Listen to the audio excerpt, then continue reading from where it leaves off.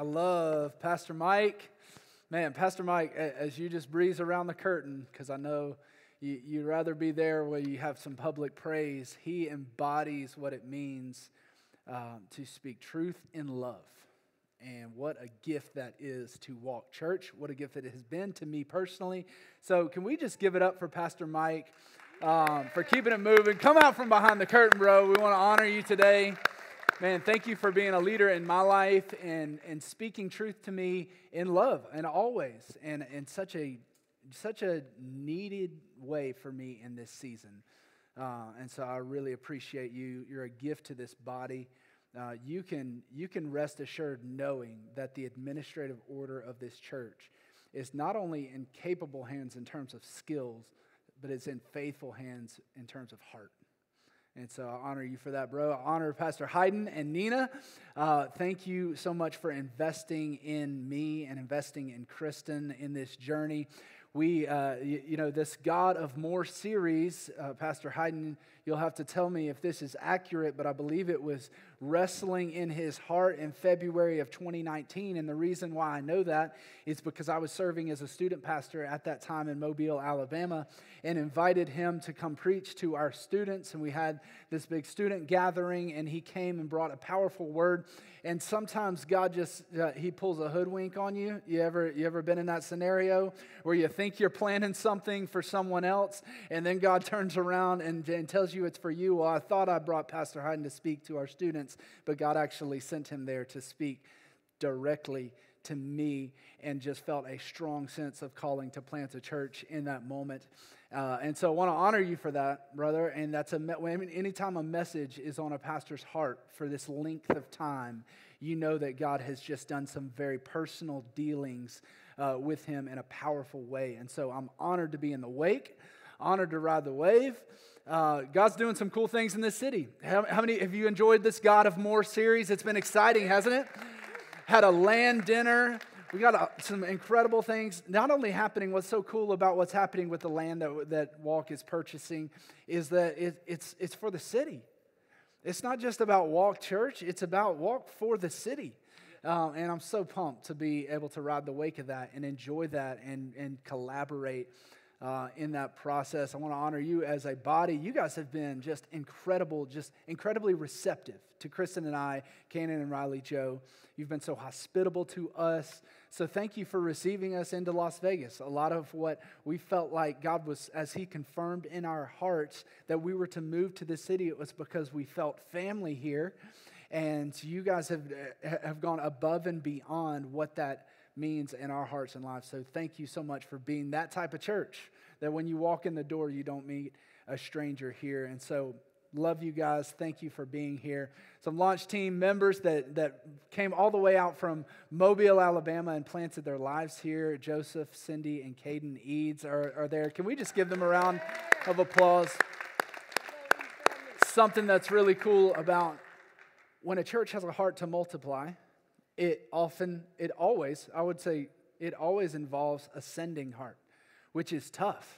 And so you'll have to get to know the Eads on a more personal level, to hear their transition story, and I'm just so grateful for you guys and everything that you're doing, not for us, but to plant a life-giving church in this city. And your commitment and honor towards us has been gas in the tank. And so, with that said, I just felt led in this series of God of More that we needed to dive into today, what it means, what it looks like for God to do more in and through our joy. So the title today of the message is that God wants to do more in our joy. Somebody say joy. Look at somebody and say, be joyful. Wake up. I know it's almost lunchtime. Be joyful today. It is a good day. It's a great day. The weather is beautiful right now in Las Vegas. Man, come on. Give it up for the weather. And if you're at home today, it is a joyful day to be at home. Maybe for whatever reason, you are on the couch today because it was all you could do to log on. Or maybe some circumstances have you where you can't be around others. And I just want to honor you and say it's a joyful day in your house. It's a joyful day in this house all around. And I think God wants to do a lot through our joy on the heels of our repentance. Pastor Hayden brought an incredible word. Wasn't that a great word last week? On that God wants to do more in our nation. Yeah, if one claps, we all clap. That's the rule here. God wants to do more in our nation through repentance. And he used this phrase that I love, and I've just been like repeating it in my mind all week, that it's not just a one-time repentance. We live in a lifestyle as Jesus followers, a lifestyle of repentance. Which is like, for some of us, that's like a huge killjoy. You're like, I thought you were talking about joy, and now like repentance is a killjoy. So why are you throwing that out there, that it's a lifestyle of repentance? Because I think that there is a strategic and relational pathway from repentance to joy that we're going to lean into today by the power of God's word. And so I hope that you're ready to lean into that. But a lot of times, it's really difficult to move from repentance to joy, right? Because repentance, just by its very nature, involves us seeing the flaws of our soul, the flaws of our hearts, the flaws of our actions, and bringing those before God and others, confessing those sins. And so on the heels of that, I think the enemy is very crafty. I think he's very crafty at hijacking that moment in us to send us in a downward spiral that leads us into despair and not joy. And I think that's never God's intention, and that's not God's heart when it comes to His conviction in our spirit and our repentance towards Him. See, what we do sometimes on the heels of repentance, we're like, man, I haven't really been doing enough for God. Which might be. It might be that God convicted you and He said, look, you need to start serving with your gifts. You need to start volunteering some of your time. Your life is too much just about you. That could be a real conviction point. But then what we would do is say, okay, well, I'm going to do every single thing I can. I'm going to make the longest to-do list I can. I'm going to say yes to every single thing. And what we end up doing is have this laundry list of things that we will never complete. Then we fail at them, and then thus we feel like a failure. We become activity for God driven. Another response might be, you might be more in this camp, you might, on the heels of repentance, fall more towards apathy. You might be like, man, I just never could like get it right, you know? Like I never could beat that sin. I never could, really ever serve with faithfulness. I never could really be good enough, I felt like, for who people wanted me to be on the outside. And so you just kind of fall into apathy. You're like, man, I'll just show up to church every now and then, and that's fine. I'll just kind of chill and let other people do the work. I'll let other people talk about Jesus, and I'll just kind of just be a floater, and I'll fall into apathy. Or another like really real way that I think the enemy just kind of jumps in and attacks us on the heels of our repentance is sometimes we might confess our sin to God. We might realize we might fall into apathy for a season, and then we become overwhelmed by all the things that are pressured from us on the outside, and we fall deep into anxiety. And we feel crushed by a workload we were honestly never intended to carry by ourselves. We feel crushed by a to-do list that honestly God doesn't even care that if you accomplish all of those things. There's something more that He wants to do in and through you from your repentance and into your joy. But for whatever reason, when following Jesus, we get hijacked in the middle of those two things. We have a hard time getting from our repentance, from our joy, because we've been like, we get this weight training coach mentality when it comes to following Jesus, right? Anybody, if you've ever done sports, you know that there's always the weight training coach. Our weight training coach he was capital I intense. Like he was... Like we would have to push his truck around the football field and like had tractor tires going everywhere. Like he'd get up in your face and yell like, one more. And it's like how many times can you say one more until you're a liar, right? Like you said one more like 30 reps ago, bro. Like chill out, you know? And it's like we have this mentality though in our faith that when we're walking with Jesus, it's like Jesus is this strength training coach that has no conception of where you are, that has no empathy for what you've been through, that only wants something out of you, not something for you, and He's just screaming in your face, and that's not the picture that we see in the New Testament. That's not the picture that we see in the Bible. But sometimes we get that way because I think the enemy just hijacks our worldview.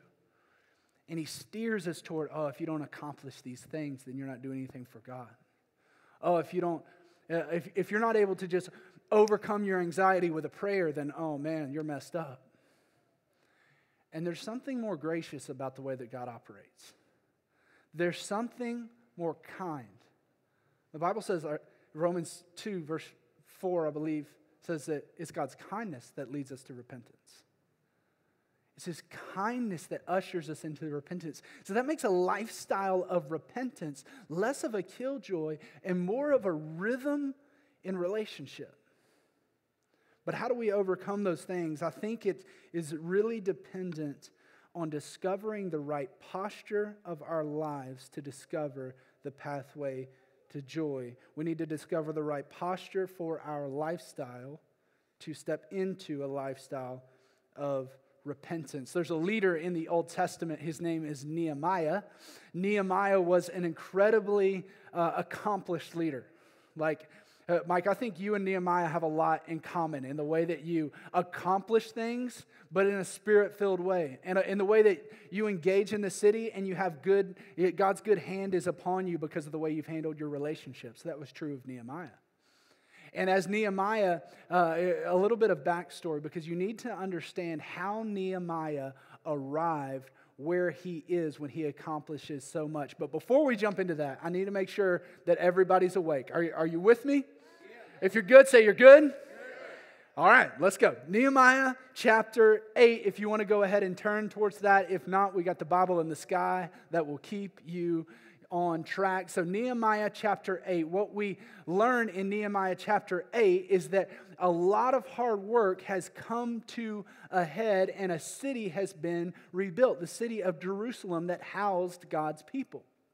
But you might ask, why did the city have to be rebuilt? Well, I'm glad you asked that question because I'd like to tell you. The city had to be rebuilt because there was this empire called the Babylonian Empire. King Nebuchadnezzar was leading the Babylonian Empire, and he was on this power-thirsty quest to overcome the known world and make everyone just succumb to and infiltrate in, assimilate into the Babylonian culture. So what happened is they would go from town to town, they'd go from city to city, they would pillage that city, they would assert their dominance, and then they would infiltrate, or they would assimilate the people of that land into different areas of Babylon. So what happened is the people in Jerusalem, when they rolled up on Jerusalem, they destroyed the city, and they sent as many people that they could. Some were left in a remnant in Jerusalem that tried to still make it work, but most of the inhabitant of Jerusalem was scattered all throughout the known Babylonian Empire, which meant this, that families were then sent to foreign cultures to start their lives, to get jobs. It wasn't necessarily slavery like an Egypt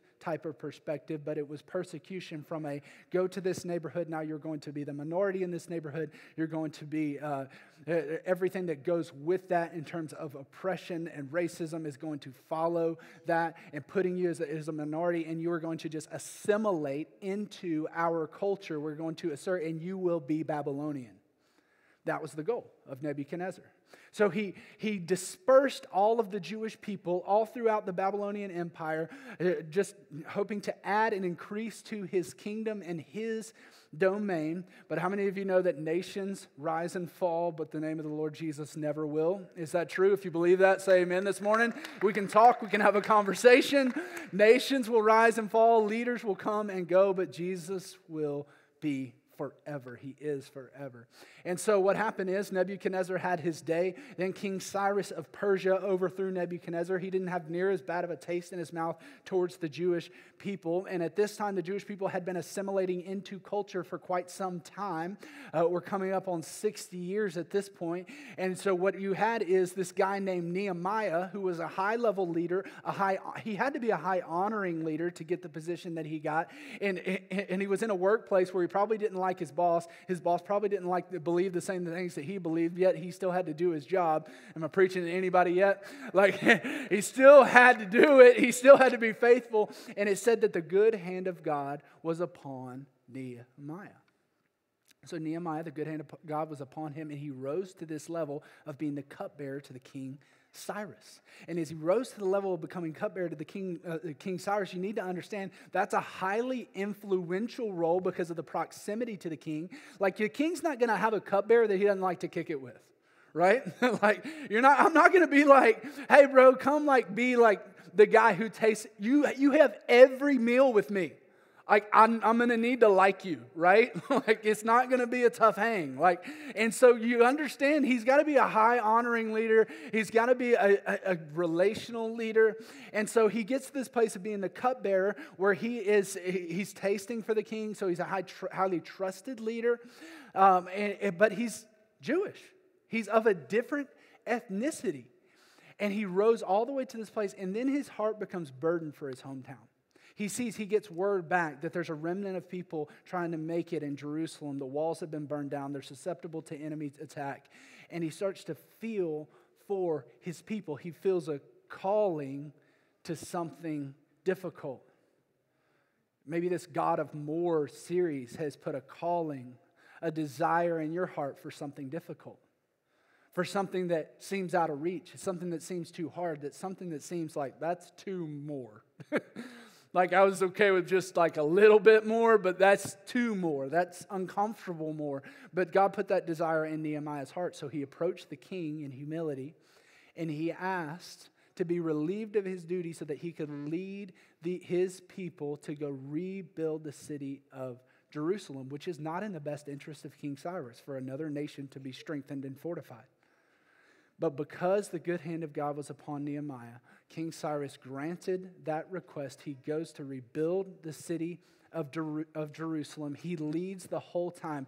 In what seems like such a busy exercise, like we're approaching this building project. We've purchased, or we're in contract for a piece of land here at Walk Church, like got dreams for a building.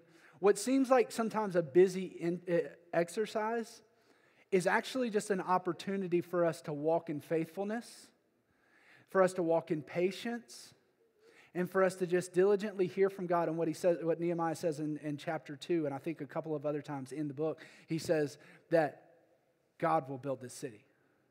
And so there was diligence, there's faithful to plan, there's faithfulness, there's things that we have to do to exercise our domain, or the domain that God's put in front of us. But at the same time, we're trusting in a sense of peace that God is going to build this. God's going to do this. God's going to buy that land. God's going to buy that land. God's going to build that complex that not only is going to house worship on Sundays, but it's going to fuel athletes all throughout the week. God's going to do it. He's going to do it. And we get to be a part of it. And that's kind of how Nehemiah's testimony went. And in chapter 8, we learned something very, very crucial. In the wake of busyness, in the wake of what we'll see as repentance, in the wake of frustration with life circumstance, he uses his people to paint a very crucial pathway from repentance to joy. Nehemiah chapter 8, verse 1. If you're still awake, say, I'm alive. All right. All the people, they came together as one in the square before the water gate.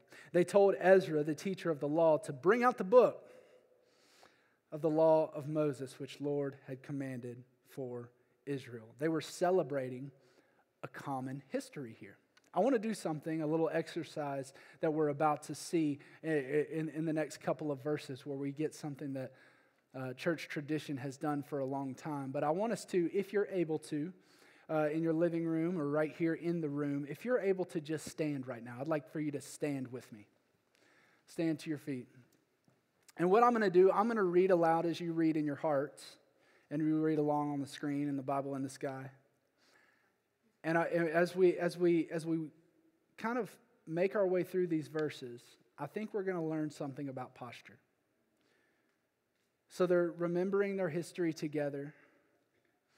And it says in verse 2, so on the first day of the 7th month, Ezra, who was the priest, he brought the law before the assembly, which was made up of men and women and all who were able to understand.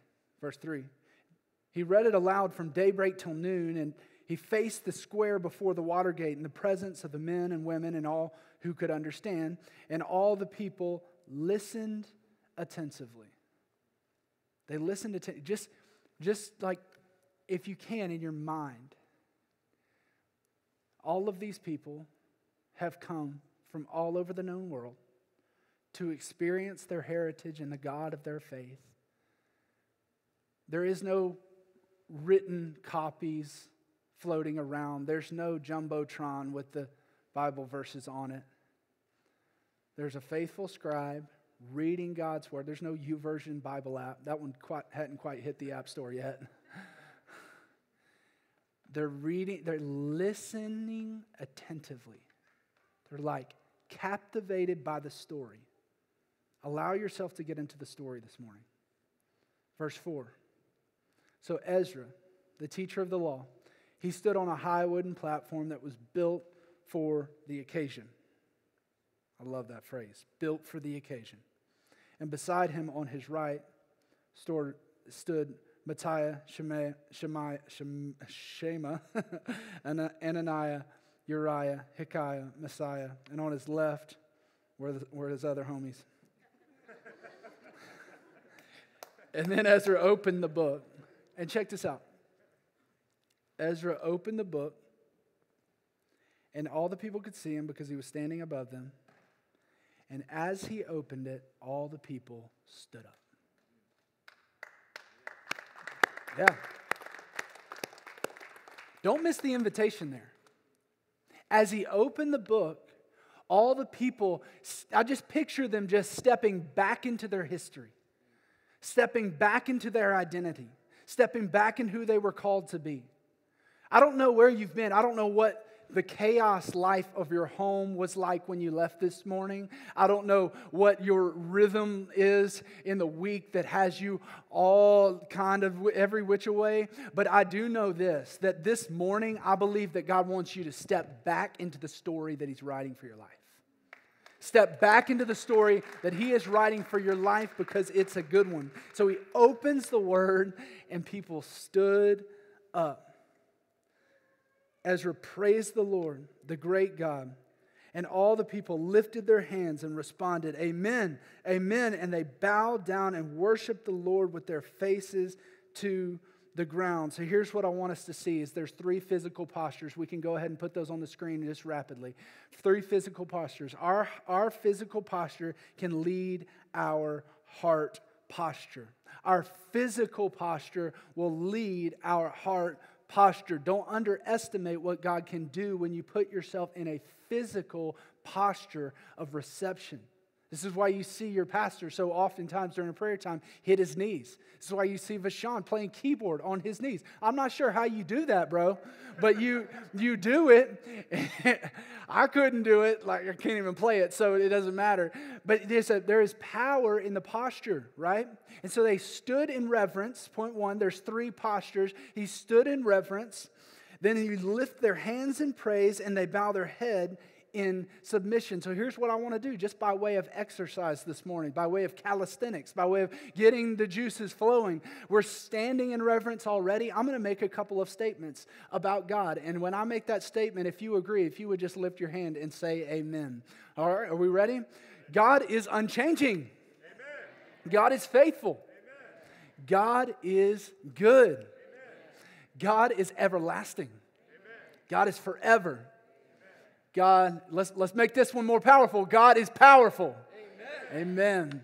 Let's bow our heads and pray together. Jesus, we just bow in a posture from our homes to the warehouse. We bow in a posture right now of submission. We're encountering your word right now in this moment. And I feel led just to lead us right now in a physical posture representing that we're standing in reverence. We're lifting our hands in praise. And we are bowing our heads in submission to your will, not ours. In Jesus' name we pray. Everyone said, Amen. You guys can be seated.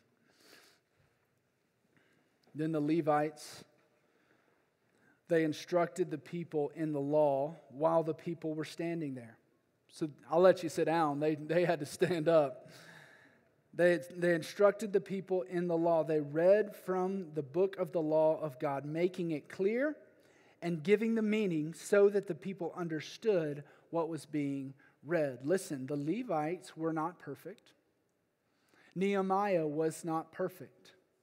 There has never been, outside of Jesus, someone who would stand in front of a group of people and proclaim the word of God that was a perfect individual outside of Jesus. He was the only one who did it. He's the only one who could.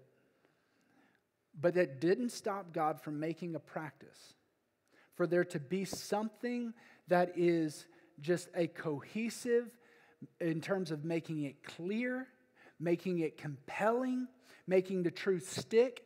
The power of what he can do when he puts a broken vessel like me, when he puts a broken vessel like Pastor Hayden, Pastor Mike, when he puts a broken vessel like George in front of a group of people to proclaim the truth of the Word of God, he does something powerful in our community.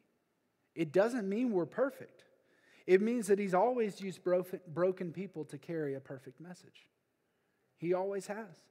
And he will until Jesus comes back and he brings us into completion, into perfection. So some of you may wrestle sometimes. You may see a moral failure in the news. Maybe you've been on this faith journey for a while and you had a spiritual hero that fell in moral failure.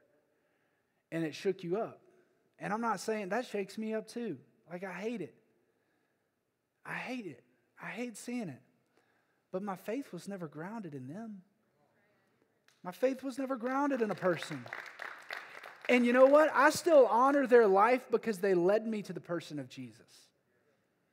Understanding that I'm praying for redemption, for them to be made right with God again, and he can still use them again despite what they've done, despite what I'll ever do. It's not about the people. It's about Jesus. In verse 9, it says this. Then Nehemiah the governor, after they have read the word, they've gone through that physical posture of receiving the word. Ezra the priest and the teacher of the law and the Levites who were instructing the people said to them all, "This day is holy to the Lord your God. Do not mourn or weep." For all the people they've been weeping as they listened to the words of the law. So like he's reading the words of the law, and then folks are just like losing it. They're just crying, they're weeping, they're like it's getting like kind of out of control, I can imagine. And the Levites are like, whoa, hold on. Do not weep. This day is a holy day to the Lord your God. Do not mourn or weep. Now, why were they mourning or weeping? And then we'll move from that. Why were they mourning or weeping? I think there's two reasons why. Number one, when we encounter the Word encounters us. And so when we encounter the Word encounters us, it convicts us, right? I think they were overwhelmed by how faithful God had been to their people despite how unfaithful they had been to God. I think they were overwhelmed by that. I think they saw their sin. I think they saw, oh man, our ancestors, when we got dispersed all over the Babylonian Empire 67 years ago, we were in a posture that was unrepentant. We were in a posture we weren't repenting. Like our grandparents, they weren't repenting. And our nation just collectively was far from God. And that made us susceptible. Like they're just seeing this picture painted. The 2 Corinthians, here's some New Testament footing of how do we handle that grief? Because we've been hit with that grief, right? When you're in this posture of repentance, God brings a sin to your mind. He brings a thought to your heart. He brings something that's like, gosh, I blew it, right? Like I was disrespectful. I was not honoring. I fell into sin. Like I shouldn't be involved in that relationship. You messed up, and God brings that godly sorrow. Where here's some New Testament footing to how do we deal with that godly sorrow? 2 Corinthians 7:9, it says, as it is, and Paul's talking to the Corinthian church. All right? Like you want to just be like, oh man, he probably forgave that church for like something just like mild, like disrespecting your parents or something, like just normal teenage stuff or like whatever. Like go read some history on what the Corinthian church was getting into. Like it's some like they put Las Vegas to shame in some stuff. Like they were getting into some bad activity.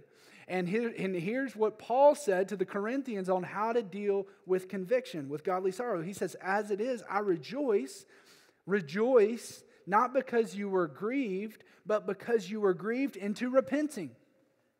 For you felt a godly grief, so that you suffered no loss through us.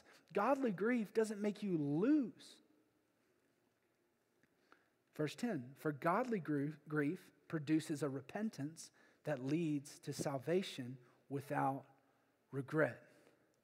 Some of us walk around, I won't quote the movie, but some of us walk around with a tattoo that says no regrets, and regrets is spelled wrong, right? Some of us walk around like that, embracing our repentance in a false way, like yeah, God redeemed me, but I'm still a mess up. Like that's not what it is. It's salvation with no regrets. You're forgetting what lies behind because your identity is not in yourself and your failures. Your identity is in Jesus. He says, for godly grief produces repentance that leads to salvation without regret, whereas worldly grief produces death. The enemy wants to isolate you in your grief. In your repentant moments, the enemy he sees an opportunity to hijack with our insecurities and send you in a downward spiral. It's death. Was John 10:10 said, the thief comes to steal, kill, and destroy, but Jesus comes to give you what? Life, and life to the full. The enemy is wanting to kill your spirit. He wants to kill your more. He wants to kill the next step that God is sending you into. And he's doing that sometimes on the heels of our repentance. On the heels of our repentance, he's making us believe that we will never measure up. It's like anybody ready for Christmas movies? Anybody ready? Yeah, I'm not really, for real. But I do like one. I love Elf. It's the one and only great Christmas movie. We can all agree on that. And if we can't, God will forgive you as well. But it's like, when he messes up the toys, and he's like, he can't get the toys right. He can't make enough in the right amount of time because he's 6'5" in a room full of elves. He's not an elf. He was not made to be an elf. But he's like, I'm just a cotton-headed ninny-muggins, right? And a lot of times it's like that's the picture of us trying to deal with repentance and forgiveness. It's like we're just this cotton-headed ninny-muggins that can never get it right, and we feel like we believe the lie that we weren't even made for this life. I just want to speak this over you right now. You were made for great things.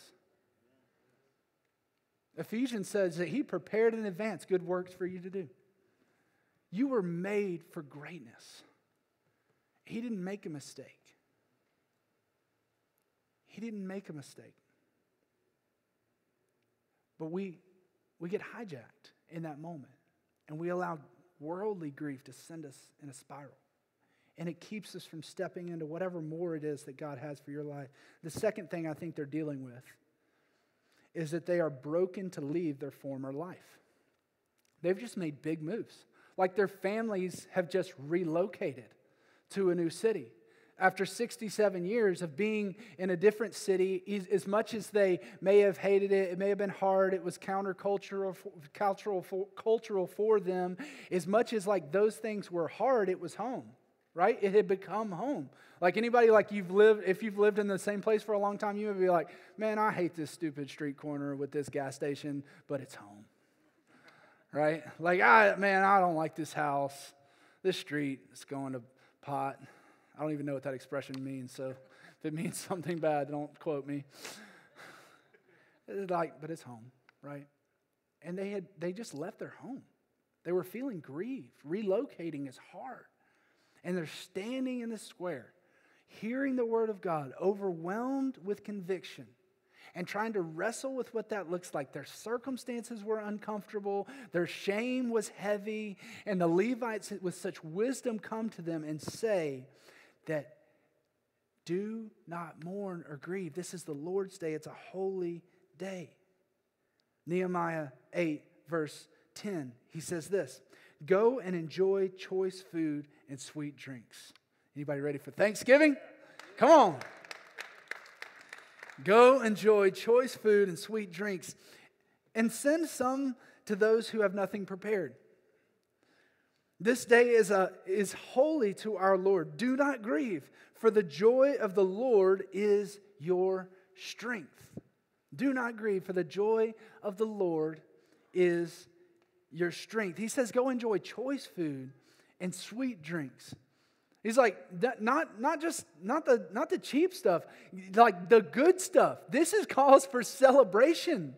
Like, this isn't just like the cheap, like 80-20 ground chuck. Like, we're putting carne asada for the tacos. You know what I'm saying? Like, we're going all out tonight. Like, we're smoking a prime rib. Like, we're doing it right. Getting the turkey ready. Like, we're going to the meat butcher block. We're going to the butcher block. We're gonna get a fine cut of meat.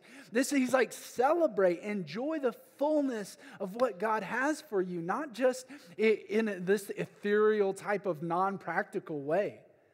Like, when you're feasting on something beautiful and good, you're reminded that Jesus is fully satisfying, that He's of the highest quality. And they're like, celebrate right. Like, stop crying. Like, let's celebrate in this moment. This is salvation. This is redemption. The city's been built. Like, this is what we prayed for. This is what we longed for. And I think the enemy was just trying to hijack the moment. And the Levites were like, no, we're not going to let him. We're not going to let him hijack this moment. Because here's what I think we do. If you don't get anything else, I feel like this is a word for somebody right now. That we so often end up punishing ourselves for something that Jesus already paid for. We punish ourselves over and over again for something that Jesus already paid for. Am I saying that you just go in this perpetual cycle of sin? No, He wants you in relationship. But He paid for your sin already. Stop trying to pay for it with your activity. Stop trying to pay for it in your apathy by just like, oh, I just won't get involved, then I won't mess anything up. Stop trying to pay for it with your anxiety and your constant worry. He paid for it. It's done. It's final. It's forever. You're sealed. If you've stepped into a relationship with Jesus, and that's key, because some of you, maybe this morning, online or in the room, that you might say, I don't know if Jesus has paid for that or not. And what I would say is the work is completed and the invitation is open. That maybe Jesus is calling you to Himself this morning. Maybe you're like, for the first time, you're like, gosh, my life has always been about just doing enough to keep God happy. And what I'm realizing right now in this moment is that God wants me to find my happiness and my joy in a relationship with Him. Romans 10:9 says, if you confess with your mouth that Jesus is Lord and believe in your heart that God raised Him from the dead, you will be saved. Amen. That's a promise. So right now in this moment, you may need to say, Jesus, you're Lord. I believe, God, you raised Him from the dead. And I want to walk with Him. Forgive me of my sins. You may be praying that prayer right now. Forgive me of my sins. I want to walk with you. Drop a comment if you prayed that right now. We want to walk with you in that journey. Do not grieve, for the joy of the Lord is your strength. And then I love how the Levites come in with this nugget right here. Here's the pathway. From repentance to joy, here's what I feel like the pathway is. The Levites calmed the people, saying, be still, for this is a holy day. Do not grieve. Be still, for this is a holy day. Do not grieve. When's the last time we experienced God in the stillness? When's the last time that on the heels of repentance you felt the freedom to just sit in relationship with Jesus before making a commitment? That on the heels of repentance you just were like, man, I messed up again, and you're still here. I'm so full of joy right now. When's the last time? Because I believe that the bridge between repentance and joy is stillness. And the enemy's always hijacking it. He's always trying to make the most of it. And you know what he's trying to do? He's trying to make you believe that you're God. He's trying to immediately hijack the narrative when you've said, you know what, God, I need you to forgive me. I need you to forgive me. As soon as we say amen, you know what God is doing, what the enemy's saying? He's saying, I know you said you needed him, but he needs you to be better. I know you said you needed him, but he needs you to do better than that. Shame on you. Here's what the psalmist says. I think it's a good remedy. 46, verse 10. He says, be still and know that Joseph, that Mike, Pastor Wes, be still and know, God is saying, be still and know that I am God. He's God. You can do about as much to earn your salvation as you can to lose it, which is nothing. It doesn't rise and fall on our good works, but on his good work. Be still and know that I am God, and I will be exalted among the nations. I will be exalted in the earth. At the end of the day, if it was about my name and lights, then yeah, maybe it would be about my activity and my accomplishments. But the name and lights is Jesus. The activity highlighted is wins. It's Jesus wins. That's what we want to exalt. That's what we want to praise in and through our stillness. Take rest, joy, and joy in the Lord. Be calm. This is his battle. The burden of the battle belongs to the Lord, and the joy of the Lord is our strength. Nehemiah 8:12, it says, so then, on the heels of that encouragement, they went away to eat and drink and send portions of their food to celebrate with great joy, because they now understood the words that had been made known to them. They accomplished a great deal, but it wasn't until they understood that it was in the stillness, it was in the recognition that this is a holy day because it's a bigger day than us. It's about God. It's bigger than us that we experience the joy. And then they were able to be generous. If you're so worried about your Thanksgiving ham or turkey or dressing, if you're so worried about like your family member, are we going to be able to get together or not? You may not ever think about the neighbors that you have that don't have anything for Thanksgiving. You may not ever think about the homeless community in Las Vegas that doesn't have a family to even go to. You may not think about them. You may not bless somebody because your worldview will be narrow. But it was in the stillness that God expanded their worldview, and he said, as you're enjoying the choice foods and the sweet drink, send some to somebody else who doesn't have anything prepared. And then verse 17, the whole company that had returned from exile, they built shelters and lived in them from the days from Joshua until that day. 902 years the Israelites had not celebrated like this, and their joy was very great. Here are two application points in this. Be still in his presence and celebrate in his joy. Be still in his presence and celebrate in his joy. Number two is be still in his presence and move in obedience. Move in obedience, because that activity for God will now be activity with God. You know, that emotional apathy that you feel will now towards yourself, I think God's going to turn that apathy into empathy for others.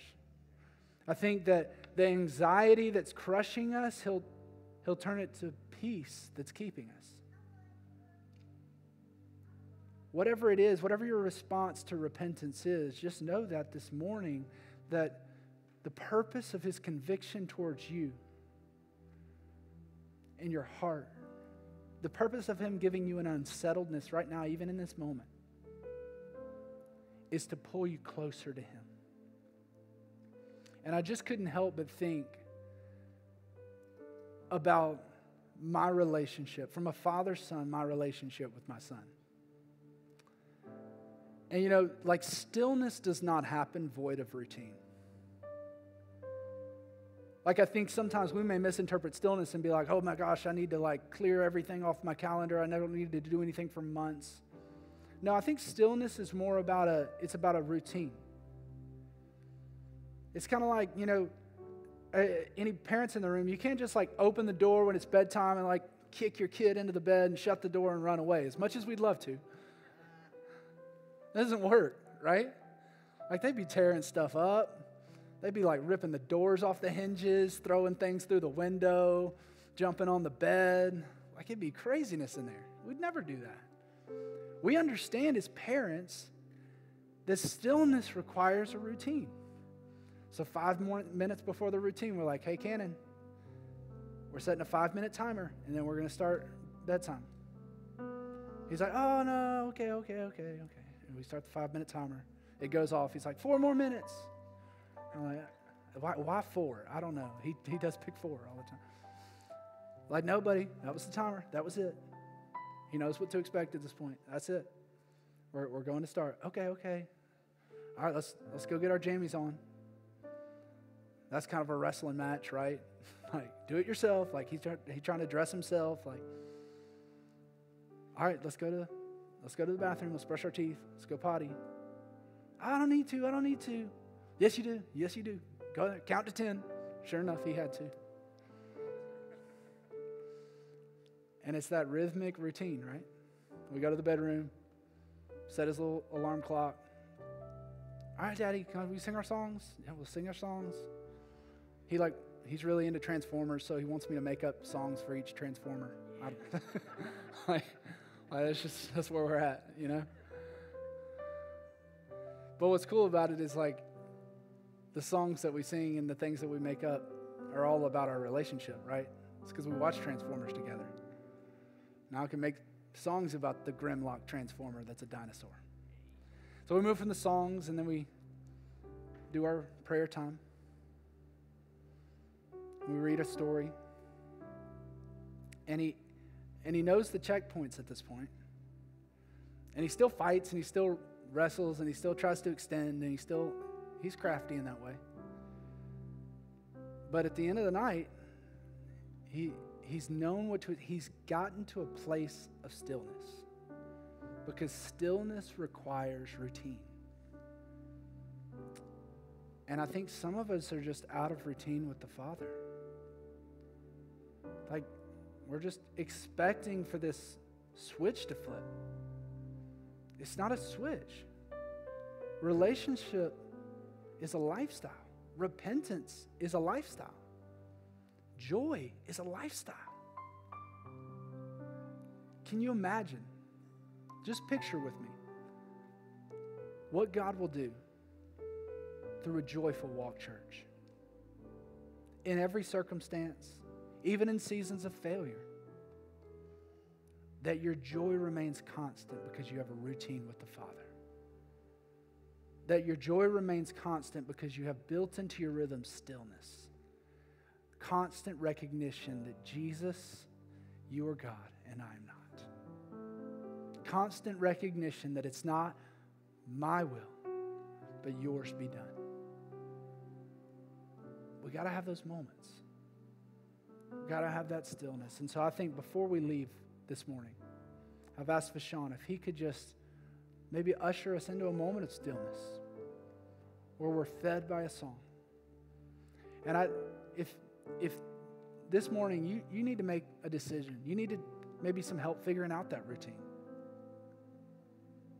Maybe you're like, I don't know the routine because I don't think I have a relationship with Jesus. Come talk to me, Pastor Mike, one of the leaders here, maybe the person who brought you, the person who invited you, and just say, hey, look, I need a routine with the Father again. I need to know Jesus for the first time. And we'd love to walk with you in that. Will you pray with me? Jesus, as we prepare our hearts for this moment, we just ask that you would give us the capacity to be still. Jesus, we ask that you give us the awareness of your presence. And you would do something right now in the quiet and in the stillness than you ever would have done in our wrestling, hustling, bustling. Use this moment, God. Make this be a turning point moment right now. In Jesus' name.